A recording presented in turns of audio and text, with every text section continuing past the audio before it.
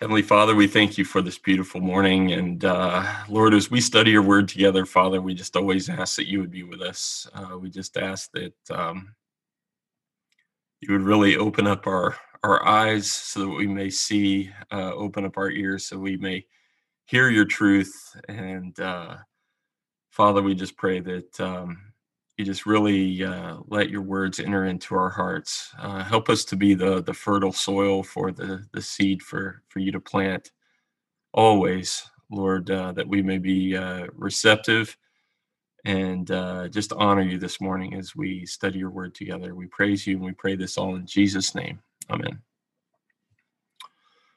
All right. Well, I chose Psalm 23, and uh, Suman has already done Psalm 23, so he did it first. And when Suman talked about Psalm 23, he talked about it being a psalm of comfort, and I most certainly agree with that. So, when we first started this, Psalm 23 was one of my favorite psalms as well. So I did want to do Psalm 23, but again, I'm just going to kind of pick up the pieces where or pick up where Suman left off. So. Hayun and I talked about Psalm 23 the other day. Maybe he'll do it too. Who knows?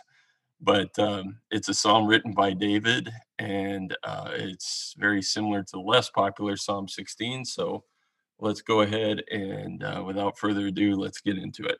So I'm going to read. The Lord is my shepherd, I shall not be in want. He makes me lie down in green pastures. He leads me beside quiet waters. He restores my soul. He guides me in paths of righteousness for his name's sake. Even though I walk through the valley of the shadow of death, I will fear no evil, for you are with me. Your rod and your staff, they comfort me. You prepare a table before me in the presence of my enemies. You anoint my head with oil. My cup overflows. Surely goodness and love will follow me all the days of my life, and I will dwell in the house of the Lord forever. So let me start by saying that my first Bible was an old King James translation Bible. It is almost all Bibles were back then. And I remember reading the first verse of this psalm and feeling confused. It read, "The Lord is my shepherd, I shall not want." It always sounded to me like David was rejecting the Lord. Actually, when I was a young boy, I questioned my Bible study teachers about this verse and got some confusing answers. I think some of them were confused by this verse as well. Thankfully, the NIV translation helps us by adding, "I shall not be in want." That's actually, I guess, the old NIV. Uh, the new NIV says, "I lack nothing," which clarifies the meaning of the verse. Shepherd is a common symbol of a king. So, with the Lord or Jesus as our king, we're not lacking or wanting anything more. This beginning verse sets the tone for the rest of the psalm as David describes all that he receives from the Lord. As David walks with the Lord, he describes each of these things in detail, which help us to understand why he doesn't want or lack anything more. On verse 2, David starts by saying that the Lord meets his physical needs. David's original job was being a shepherd, and he draws a comparison to God being our shepherd in verse 1. He compares himself to being one of the sheep in this verse, laying down in green grass and walking beside quiet water sounds peaceful to me as a man, but it makes a lot more sense if it's met from a sheep's perspective. Of course, sheep need green grass to eat and water to drink to live. They need a pasture or open area to graze in, but they also need safety. For sheep, they're not able to defend themselves, and their only method of defense is to run away. This means that they constantly need to be on their feet, alert, and ready to start running as soon as danger is near. So, for sheep to lie down, as verse 2 says, they have to feel very safe and comfortable that no danger is present anywhere.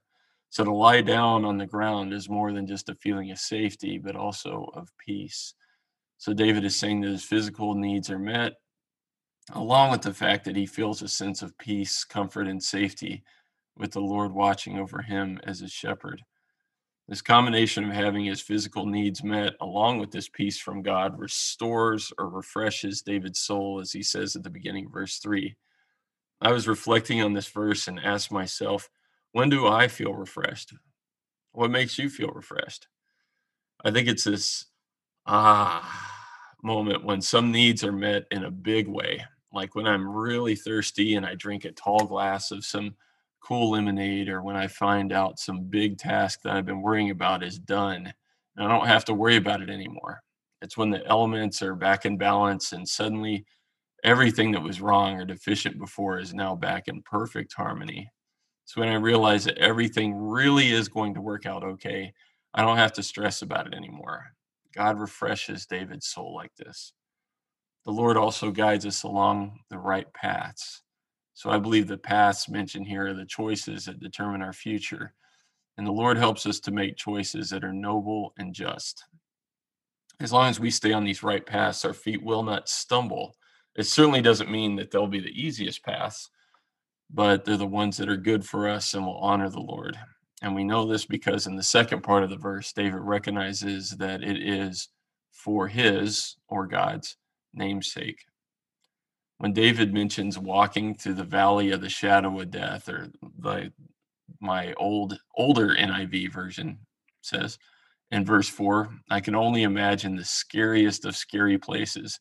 I think about horror movies that I've seen where the main character is surrounded by a surrealistic scene of terror where his or her life is in immediate danger from monsters, demons, or other paranormal entities.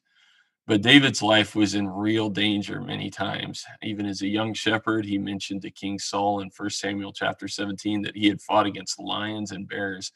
He fought against a giant Philistine warrior who was their champion and likely killed many men. We also learned that King Saul pursued him to kill him, but David narrowly escaped each time. David was also in several battles mentioned in the Bible. Perhaps the valley of the shadow of death is a place and time where a person's life is in so much danger that death is only a moment away. It's probably the scariest place a person can be. But David confidently says that he will fear no evil in that place. And how can he say that in the scariest of scary places? For you or God are with me. Personally, I would love to be able to confidently say this just as David did, but I can't. How can a person like David say this then? Only by fully trusting that the Lord has their life in his hands. I'm convicted, excuse me, I'm convicted and my faith is challenged when I read this verse because I want to fully trust in the Lord like this someday. But it's not something that happens overnight. When we go through trials of many kinds in this life, James 1 through 4 tells us that these tests produce perseverance and help our faith to be mature. One of my favorite verses in the Bible is Romans 8:28 that reads, "And we know that in all things God works for the good of those who love him, who have been called according to his purpose." So basically, even if our skies grow dark, we know that God is with us and is ultimately working for our good. I'm sure that David, of all people, understood this quite well. God's rod and staff at the end of verse 4 represent God's authority. Going back to lightning God as a shepherd would use a rod or staff for guiding, protecting, and rescuing sheep. But for us to take comfort in God's power and authority, we need to understand and recognize that He is over all things. He's not just the God that we turn to when things go wrong, but He is in control over all circumstances. When we believe that God is in control, we can be comforted like David. So, what does it mean for the Lord to prepare a table for us in the presence of our enemies? In preparing a table, David is certainly talking about preparing food for a like a banquet. So we know that banquets were set for many purposes, including special occasions such as concluding treaties.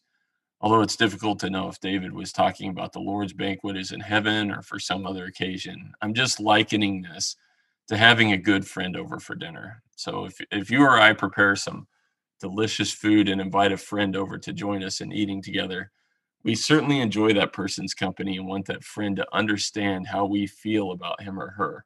Preparing a nice meal rather, and having your friend over honors him or her. And I believe David felt honored by the Lord in the same way. But this isn't just an honor bestowed upon David. It was also in the presence of his enemies, making it that much sweeter. As we heard in First Samuel a few weeks ago, the Lord delivered David from King Saul, and even King Saul, in front of his own commander and select soldiers in First Samuel 26:25, had to admit, David, my son, you will do great things and surely triumph.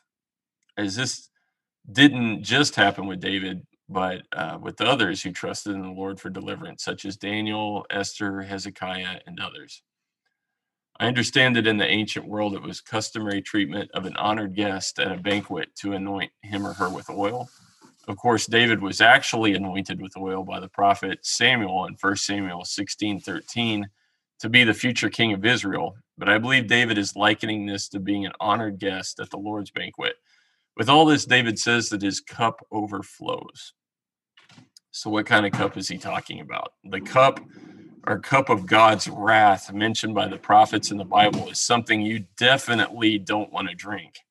The symbolism of a cup is also mentioned by Jesus when the mother of James and John asked him to put both of her sons at Jesus' right and left side in his kingdom, and Jesus responded by asking him, "Can you drink the cup I'm going to drink?" Jesus also, in a very fervent prayer, asked his Abba Father if he might take this cup of wrath away.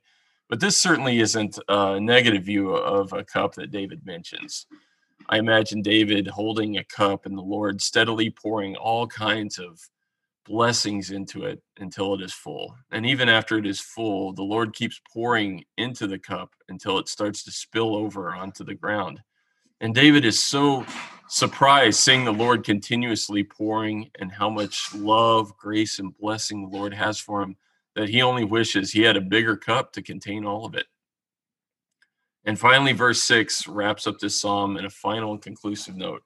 As children of God, his goodness and love will be with us during all our days on this earth. This thought really warms my heart on the coldest of days. And it's a comfort for us, not just in this life, but for eternity or forever, as David says in the latter part of this verse. This reminds me of the modern song taken from Psalm 84:10, which goes, "Better is one day in your courts than 1,000 elsewhere." Do you hear that song in your head now? Also in 1 Corinthians 2:9 says, "What no eye has seen, what no ear has heard, and what no human mind has conceived, the things God has prepared for those who love him."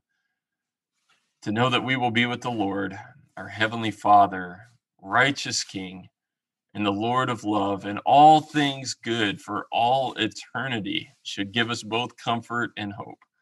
I don't know exactly what it will be like, but I know it's going to be better than anything I've experienced here on this earth.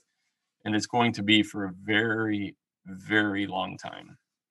And this also, of course, ties into the sermon that we just heard yesterday, where we heard that heaven is not just a final destination, but the present motivation.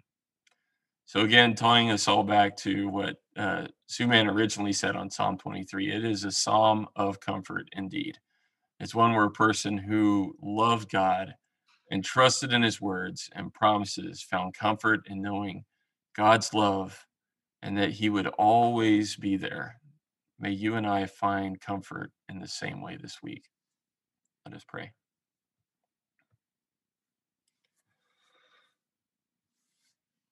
Heavenly Father, you know that that things are so difficult for us sometimes. You know the kind of struggles that we deal with. Even I know that there are people joining us now that are lacking, that are frustrated, that are in dire need. And Father, I just pray, Lord, that you would help us to look up to heaven for our comfort, um, for our guide, for peace, Father. Please help us, Father, just to comfort in times where we feel that we're alone, in times where we really need you, Father. I know that you're there, Father. Help us to have that sense of peace and comfort as David did when he wrote this psalm. We praise you, Father. We pray this in Jesus' name.